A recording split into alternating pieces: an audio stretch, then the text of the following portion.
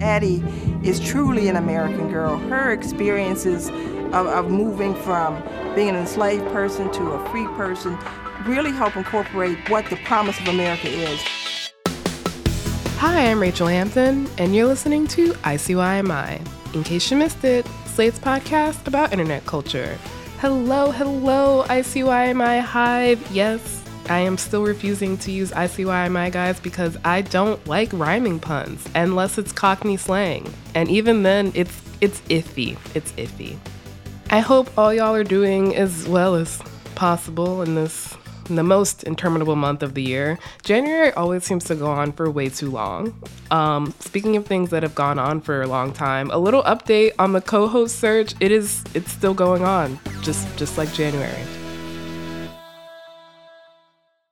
Yes, we are working very hard to get me and y'all a consistent co-host. In fact, I think it's pretty much our only resolution for 2023. Hopefully, good news will be coming soon. But in the meantime, I do want to thank y'all once again for sticking around during this transitional period, which has been weirder and longer than I think any of us planned for. But you know, that's life. Weird and long. That's enough housekeeping. Back to more important topics like my childhood. Yes, we're talking about my childhood today. Y'all are going to be my therapist. Not really, because we're talking about a very specific part of my childhood, which is the American Girl dolls. We've talked about them before, back when their Instagram account accidentally outed one of their dolls as gay. But somehow these historical dolls continue to cause discourse. The discourse this time is a lot less fun, but before we get into that, for those of y'all who are unfamiliar, the American Girl doll line was created in 1986 by a writer, educator, and fellow history nerd named Pleasant Rowland. She created this line of dolls that explore a ton of different historical settings whose backstories young girls could explore with historical fiction companion books about these characters. One of those dolls, and the very first Black doll, is Addy Walker. And in her first book, she's enslaved. Her parents are planning to escape to the north, but before they can, Addy's brother and father are sold to another plantation owner. So Addy and her mother make the journey to Philadelphia alone. Over the course of this series, Addy and her family are eventually reunited in the north. And these books formed, I would say, approximately 30% of my childhood consciousness before Twilight took over the other 70%. And there's a few reasons for the Addy Walker. There's no reason for the Twilight. I can't explain that. But the reasons for the Addy Walker is because my mom loved American Girl dolls because they were some of the first to have Black dolls, both in their historical line and in the customizable doll line. We made so many pilgrimages to the American Girl doll store, which in my childhood is known as Mecca. And the second reason, to no one's surprise, is I was and remain a huge history nerd. And if you wanted to read historical fiction as a Black child that had other Black children in it, you were probably gonna read about slavery. Despite that, or maybe because of that, I read Addy's story over and over again because these were characters that felt real to me. Her mother, her brother, her father. Addy experienced trauma, but she also experienced a lot of normal preteen girl things like struggling to fit in and the joy of making a real friend. So it was kind of a surprise to me when I realized that not everyone remembered Addy as fondly as I did. Last week, a tweet went viral that read, "I still can't believe American Girl thought this was representation," and representation is in quotes. And along with this tweet was a photo of none other than Addy Walker. So that is what we are here to talk about. And no, I am not referring to myself as the royal we. After a short break, I will be joined by Aisha Harris, a culture critic and co-host of NPR's Pop Culture Happy Hour, and author of a 2016 Slate piece that reported out the origins and making of Addy Walker. I'm so excited to talk to her, and I know y'all are in for a treat.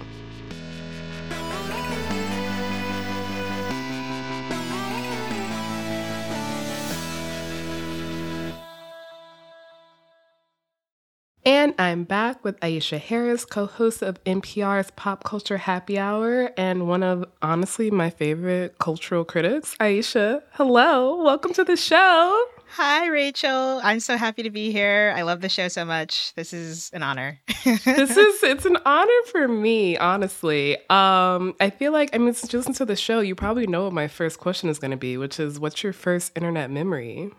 Oh, I should have had this prepared. So I think my first internet memory is probably the Nickelodeon website when I was a kid. Yeah, it was probably one of the earliest. I was maybe 8 or 9 probably by the time I first went on the internet, and that would have been the mid to late 90s. And so, yeah, the Nickelodeon website, they had games, they had trivia. There was a lot of Rugrats, and I think all that, and all of the big kid shows on that network at the time had their own sort of corresponding online games. So I just remember playing those games a lot. Those Adobe Flash Player games were truly the most fun I think I've ever had on the internet. I've been trying to recreate that feeling ever since. I know. It was such a glorious time. It was when everything was so still in its infancy. The youth does not have any idea. They don't understand. All they have is discourse. Speaking of discourse, that is, in fact, why you were here. Because, you were kind of involved in some discourse. I had some very smart thoughts on some discourse that recently came across my Twitter feed. On January 17th of 2023, which is this year, which is still crazy to say, a tweet went viral, which I kind of feel like that's how every new horror movie should start, is a tweet went viral. Yeah. But this tweet said, "I still can't believe American Girl thought this was representation," with representation in air quotes. And along with this tweet was a photo of the Addy Walker American Girl doll. So before we get into, the discourse that sparked off, I want to hear your own personal history with the Addy doll. What were your feelings on her growing up? Okay, so I think my feelings as a kid were exactly that original tweets feelings, which was, I was 5 years old when the doll was first released. And so I got one of the original ones for Christmas. It was a big deal. I had all the books. I read all the books. And so on the one hand, I was very happy to see a doll that looked like me and have it be added to this collection that I already was familiar with, the American Girl dolls. But in my household, my parents were not buying me a white doll. It was nope, not going to happen. So I had to wait until the Addy doll came along. And then she came along, and she was an enslaved person in the first book. And then the point of the series is that she and her mother and her younger sister eventually escape out of slavery and establish themselves in Philadelphia. So it's a story of the opposite of Kanye, saying, that slavery was a choice. It was empowering in many ways. But when you're a little Black kid like myself growing up in the 90s who was at a predominantly white school, and, it was always very uncomfortable for me when we were talking about slavery, just to think of the fact that my ancestors were probably enslaved. It was like a double-edged sword, and it was both. It was nice to have a doll that had hair that was sort of similar to mine. And then it was also kind of but why is our only choice someone who was born into slavery? So yeah, that was my experience with it. And then, as with most toys and most dolls, I only played with it for a little while, and then I moved on to other things. So it wasn't something that really I necessarily carried with me, but I guess I did, because then I wound up writing about it some years later for Slate, which we'll get into, which is how I got involved. And involved feels like a strong word. I don't know if I was involved so much as just I added to the discourse, and then my tweet went viral in a way that I've never seen any of my tweets ever before go viral. So that was interesting. Yeah, we will definitely get into that. But I kind of had a similar experience, although I was very much a child who loved history. And so I think that these books kind of hit at the perfect time for me. I was reading them along with the Dear America series, which also had some stories from enslaved people. But there's this image from the first Addy Walker book that is burned into my brain. I can literally picture holding this book in my hand where an overseer makes Addy eat a bug off of a tobacco plant. And I think it's scenes like these that make her, as you described in your 2016 Slate piece, exploring the history of the doll, a polarizing figure. What was it like reporting that story out, like, I mean, a few decades after you would play with this doll and you had these already, I guess, complicated emotions about this figure? Yeah. So the reason I wrote this piece back when I was at Slate, and I can't believe this was 7 years ago now, but I know. But this was a time when American Girl had announced that they were releasing their next Black historical doll named Melody. And she was a young Black girl who grew up in Detroit in the 60s. And so it seemed like the perfect occasion to reflect and look back on their first Black historical doll. And in between, there had only been one other Black historical doll that was like put out, I think, around 2011 and then quickly retired, or like after a few years. So Melody was only the third Black historical doll, and Addy was the origin, you know? And so it was really interesting to actually go back and this was probably one of the most deeply reported pieces I've ever written. And it was a lot of going through, Nexus Lexis archives and stuff that I love to do, which is just like looking at old news clippings and those things, and trying to get a sense of how this doll was received.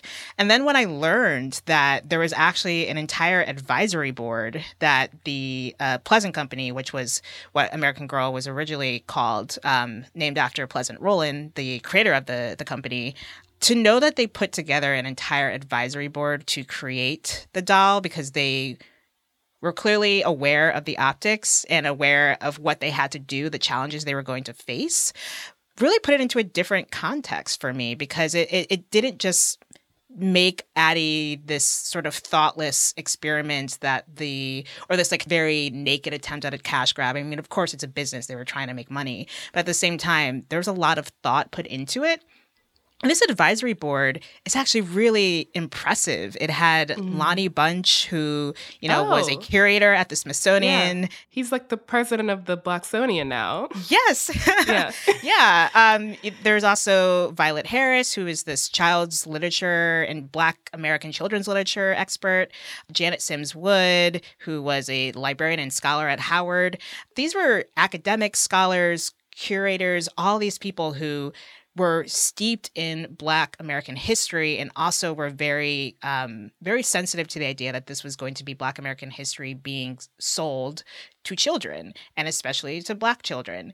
And so it was so interesting to be able to talk to some of those people who were on the board and talk to some of the people who were around at the company who worked on the doll and its creation, and really get a sense of how they created this series, and that it wasn't just they put so much thought into it, right down to her hair texture, to the gap in her teeth, to just like whether or not the N-word would be used. All of those things were involved, and so it was really fascinating to look back, and it really put this into deeper context to me and made her, to me, more than just a quote-unquote slave doll, which is how I had seen her before.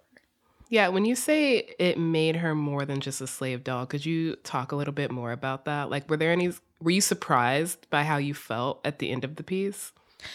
Yeah, I mean, I had so much more respect for it, and I also, just with the hindsight of being an older person who was no longer sort of concerned about what white people think about me, which was so much of the issue, I think, as like when I was a kid. And I don't fault any kid for feeling that way.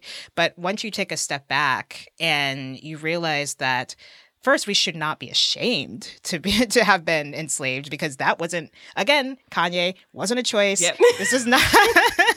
Yeah. So like, why am I the one who should be ashamed? Like, there was no reason for me to be ashamed. And so being able to understand that, I think, was really helpful. And then also just to point out, like, yeah, she was an enslaved person, but at the same time, there was something very empowering about it. And I really admire the kids who were able to see that. There were some women who were around my age who I spoke with, who, Black and white, who had the doll or had experiences with the doll or the book series itself. And they talked about how, like, it was interesting to see how my perspective as a kid, which was, why do we have to be bogged down with slavery? Felicity just wants to ride her horses. And like everyone else has these very frivolous, all the white characters have these very frivolous, mostly frivolous, like ambitions. And of course she gets saddled with being enslaved and like, carefree black girl. We want that. Why can't black girl magic? But then to have that perspective sort of switched over, where some women who I spoke with were like, actually, I liked that her story was like way more interesting and more important than just wanting to ride horses. That was actually empowering. That was cool. So, I mean, it's kind of similar to a feeling I had when Princess and the Frog came out, where I was very happy that she was a black princess. Disney finally had their first black princess. But then I was like, well, why is she working all the time? And it's not like, she's not quite like Cinderella. And it was, and also she's a frog for most of it. So like, yes, we have a black princess, but she's also a frog for half of it. But then when I look back, and I'm just like, you know what? I get it. The problem is not the doll itself, or the problem is not the princess itself. It's the fact that that was the only option at the time. Yeah. And so that's why when I say like just a slave doll, which was how I thought of her before, I really had to move past that. And I think this piece that I wrote really helped me to do that. It also just peels back the layers of how Pleasant Company / American Girl created the dolls in the first place. Because I don't think there had really been a place that had, or a piece that had really broken down their process. And so it was really interesting to learn all of that.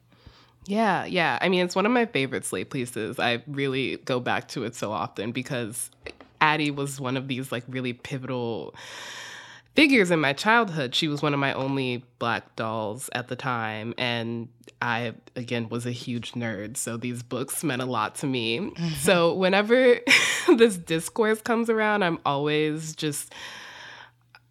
I don't know how to describe it. It's one of those things where I'm like, I'm not going to get involved, but I'm definitely going to watch and see what happens. So it happens kind of like every couple years, right? Every 6 months, it feels like. That was actually my next question, which is, why do you think that is? Like, why do you think this comes up so often? Yeah. It's kind of shocking, especially, I think, as adults. I would feel like we would kind of get to the place that you described where we're like, a lot of work went into this. It kind of directly contravenes the sentiment I see behind movies like Prince of Egypt, where everyone's like, they amassed this huge board of scholars from like Islam and Christianity and Judaism to make sure that it is good and the music also slaps. And then you get Addy and people are like, she's just a slave doll. And I'm like, what are we doing here?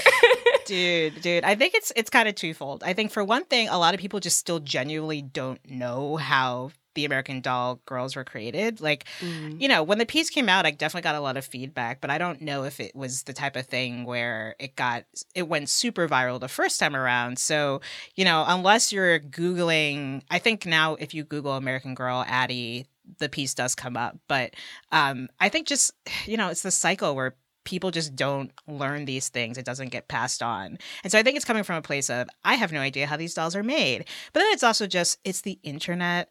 And everyone just likes to, look, I've been guilty of it too. Just say, remember this thing from our childhood? How screwed up is that? And it's like, well, on the one hand, of course, because time progresses and we hopefully get a little bit better about these things. So yeah, it's not going to look as great. But then oftentimes people like to do that and with no historical context whatsoever. And it just really bugs me because, like, before you tweet it, at least Google and see if maybe, like, I have actually done that before where I've thought about tweeting something snarky or something, critiquing something. And I was like, but let me Google this to make sure I'm remembering it correctly, or to make sure like there's nothing I'm missing, or that I'm calling someone white who's actually not white. Like, So, Google's your friend. And Google is your friend. And I think too often people just want to really point the finger at their, the things of their childhood and not really think about. It's just too easy these days to say, oh, this is terrible. Like, people were so racist back then, or blah, blah, blah. When it's like, it's always way more complicated than that, just like it is now. you know? Yes, it is. It is. And I'm so excited to keep talking about all the ways in which it continues to be so complicated. But first, we need to take a short break. When we come back, Aisha will still be here with me, and we'll keep talking about the discourse, TM.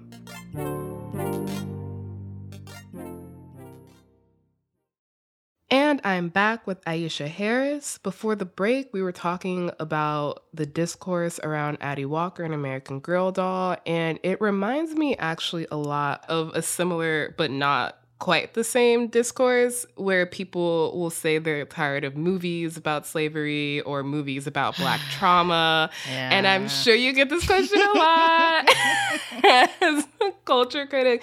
But based on your sigh, I have a feeling what the answer to this question is, but what feeling does that discourse like evoke in you? Because on one hand, there's always a sympathy in that I understand when I was younger how this felt, but I'm also just, it feels reductive in the same way that white people talking about Black people feels reductive, where you're not engaging with it fully. Mm-hmm. Reductive is such a great word because it's 2023 now, and in 2023, look, I know stuff is disappearing from the internet all the time. We cannot trust anyone. HBO Max. You are R.I.P. Westworld for some reason. I know. There's so many things that you can't find on the internet, but there are also so many things that you can find that you couldn't find 20 years ago. So, look, I definitely rolled my eyes at certain things about slavery. Like, I still have not been able to bring myself to watch Emancipation. I don't know when I will. I'm just like, I don't, It's not on my, yeah. But I'm not going to go on the internet and then say, I'm so tired of slave movies, because there are so many other things you can watch now. There are so many smaller indies. There are people who are curating these things for you, like Black movie. And this is not just February, not just Black History Month. It happens all the time now. We have really great people like Maya Cade, who's like a great film historian, who has an entire website where she curates Black movies from decades that you may not have even heard of that you can find online. And so I just want people to realize that there is more than just what mainstream Hollywood is selling us. There are independent filmmakers who are making really interesting things, and there are ways to find them if you just look a little harder. That is such an interesting point of if you just look, because this discourse around both like the Addy doll and about like quote unquote slave movies just feels so dissonant from where we are in terms of like representation discourse, which is also completely a beast of its own. But it's always so striking to me that a large subset of people are willing to write off something because of, the top line, when they'll turn around and say, how dare you dismiss this other thing because of the top line? And I don't know, you're very smart. And I just want to hear your feelings about like where we are in this moment in terms of like representation and discourse, and like why these conversations keep coming up, and like the kind of, the dissonance it feels like they evoke, for me at least. Yeah. So I actually get into this a little bit in one of my essays in my forthcoming book. This is where I'm going to plug my book that I've been working on for a while. I was going to ask about it. Yes. So it's called Wannabe: Reckonings with the Pop Culture That Shapes Me. It's part memoir, part cultural criticism, but I actually dig into this a little bit, which is this idea that, so I think that 2016 was kind of a turning point in Black culture, Black American culture especially, just because when you look back on it, there's so many things that happened in that year. And it's not, I don't think any one thing caused it to happen that way, but it's like you have Lemonade, A Seat at the Table, Atlanta, like Insecure, all these things premiered, or Rihanna's Auntie, like all of these things happened in 2016. And I think that since then we've seen so much flourishing of Black art and Black talent. And we could not, I think, live in probably a better time for that Black talent to sort of rise to the top. And by the top, I just mean like break into the mainstream and get the funding and the support and like the criticism. There's also so many Black critics working now at various publications. And so I think that's such a thing to celebrate. And yet so often when I go on the internet, I see people complaining that there aren't enough Black critics talking about this. Now, sometimes that's true, but oftentimes, again, you just got to look because we're out there and we're on Twitter and we're trying to promote these things. There's all Hollywood cares about is slave movies. And like, look, I get it. I'm still pissed off about Green Book. Don't get me started. I will never let that go. True. But, at the same time, there's so many other movies to counter that. And so I feel as though we've reached a point now where we don't need to complain as much, or there has to be a better way to complain or to like gripe about these things rather than just, picking at random things and not really exploring maybe why we feel this way about those things. It's kind of frustrating, but I also get it because I'm a critic and I watch way more things than most people do. So I also have to just account for that. And I give a little bit of grace for that. But I also just think like, again, it's the internet. You don't have to say everything on your mind. That is the log line of ICYMI. Just think before you tweet. Yes, absolutely. I do wonder how much of this is kind of algorithmic culture in a way where there's this expectation that something should be served to you in a way where it's like, if I haven't heard about it, it doesn't exist. Yes. Like when people tweet, why aren't news companies covering this? And then they attach a link from a news company covering the thing that they're talking about. I know. It's really, I mean, we live in echo chambers, and I'll be the first to admit that my echo chamber, at least on Twitter, is largely just film Twitter nerds. So, I acknowledge that and I get that. But yeah, it's just such an interesting place to be at, where we've never had more information available at our fingertips more readily, and yet we have so many more people who just seem completely uneducated about the simplest things. It's so true. Like, I don't understand it. It's sad, and that's the state of our world right now, and yeah, I get very tired very quickly with those people who like seem to revel in their ignorance. And it's like, yes, my dudes, the Googles are right there. Wikipedia is right there. And obviously don't stop at Wikipedia, but it's a good starting place. It is. Check those source notes. Check those footnotes at the end.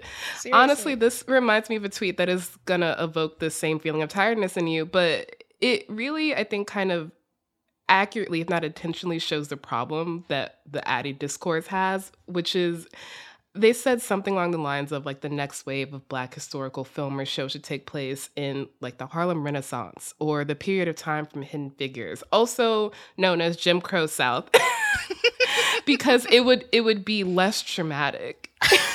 Oh God, really? Was that an argument people were making? Yeah. That was the argument people were making with the Addy doll, where people were saying that one of the dolls should be from an upper middle class girl in the Harlem Renaissance.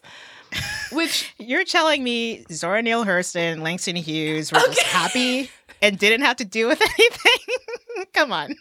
So much of this conversation just strikes me as almost a desire for a specific aesthetic more than anything else. Oh my goodness, yes. Okay, so that's a great theory, because as someone who will readily admit that it's hard for me to consume a lot of things art-wise that are set before the 20th century. I often, my eyes will glaze over sometimes when it's like, especially if it's like a British period piece. I'm like, I can't do British period pieces, generally speaking. I tend to avoid them. But there is something about that aesthetic, and so the music, because it's like if you're doing the 60s, you can get all the typical songs, the Stevie Wonders, the Motown all over the place. You get the groovy costumes and all that stuff. And that's not as sexy, or like the 1800s is not as sexy as that, just aesthetically. So I get it. But also maybe you need to reevaluate why that is. just a small thought. I mean, it almost reads to me as Maya Cade was talking about this when she was on our show about the way Tumblr changed how people consume film, in that we look at these screen grabs and people are almost making movies to fit these screen grabs. At least that's the accusation. And that's what a lot of the criticism of trauma movies strikes me as, is that it's not something you can use as part of your, like, quote unquote, like, brand identity. Like, you're not gonna say that, you know, Moonlight's not going to be on your mood board. Right. Yeah. No, I mean, it's strange because the same people who are, I guess, criticizing the Addy doll and wanting it to be set in the Harlem Renaissance or the 1960s would probably then go and say, if it was that like, oh, it should have been set in the 70s or like the Black Power movement. And it's like, I look, we all know how that ended. Like it was not well. Did we, if there's one thing we learned about Black history in any school, or most schools, at least when I was growing up, you did learn about the civil rights movement, like, if nothing else. Mm-hmm. And so, you know, the idea that would be less traumatizing, when I remember my dad sitting me down as a kid and making me watch Eyes on the Prize, the documentary, and seeing Black people being hosed and attacked by dogs, like, that's traumatizing too. And also, these are history dolls, so they're gonna have to be set in the past, and they're going to have to, like, the past was not very great for Black people. I mean, even now it's not always great, but like, even the present, it's like, I understand the desire for escapism, but when it presents itself as almost in direct opposition to the truth, it's like, what are we doing? Read a fantasy novel. Those exist. Right. Like, absolutely. So, yeah, it's frustrating to think that we especially people our age, or people who did not even live through those time periods, to sort of be reimagining this history. It's just, it doesn't do us any favors, and it really just sugarcoats everything. I'm not saying we need to wallow in the trauma, but, like, we also have to acknowledge it exists too, right? So we were talking about how you had kind of complicated feelings towards the Addy doll when you were growing up. And I'm wondering how your parents reacted to that. I mean, we were just talking about how your dad showed you Eyes on the Prize. I remember when my parents showed me Roots, and I was like, I can't watch the rest of this. And they very much were like, this is your history. And I'm like, I'm 8. So how did your parents react to you being like, it's a slave doll? You know, I don't know if I ever quite actually articulated this to them when I was a kid.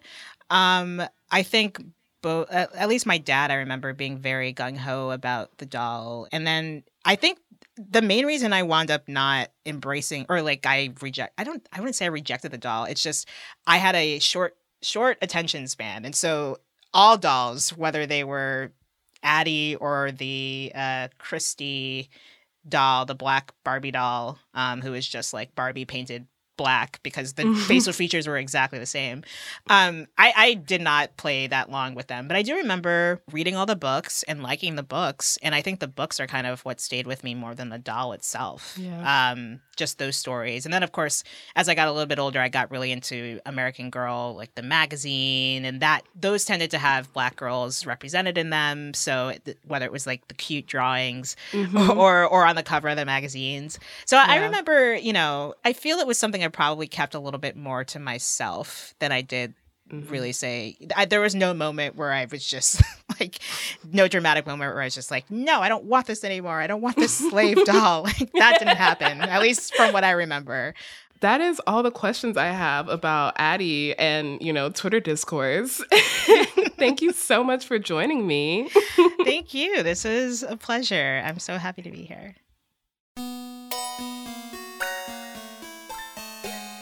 All right, that is the show. We will be back in your feed on Saturday, so please subscribe. It is the best way to never miss an episode, to never miss an incredible guest like Aisha Harris. Also check out her podcast, Pop Culture Happy Hour. Please leave a rating and review in Apple or Spotify, and tell your friends about us. Tell your American Girl dolls about us.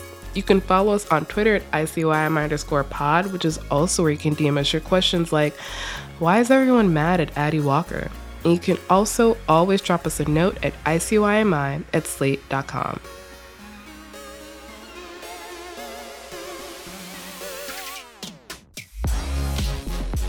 ICYMI is produced by Daniel Schrader and me, Rachel Hampton, with a special thanks to Sierra Spragley-Ricks. Daisy Rosario is our senior supervising producer, and Alicia Montgomery is Slate's VP of Audio. See you online or at the American Girl store.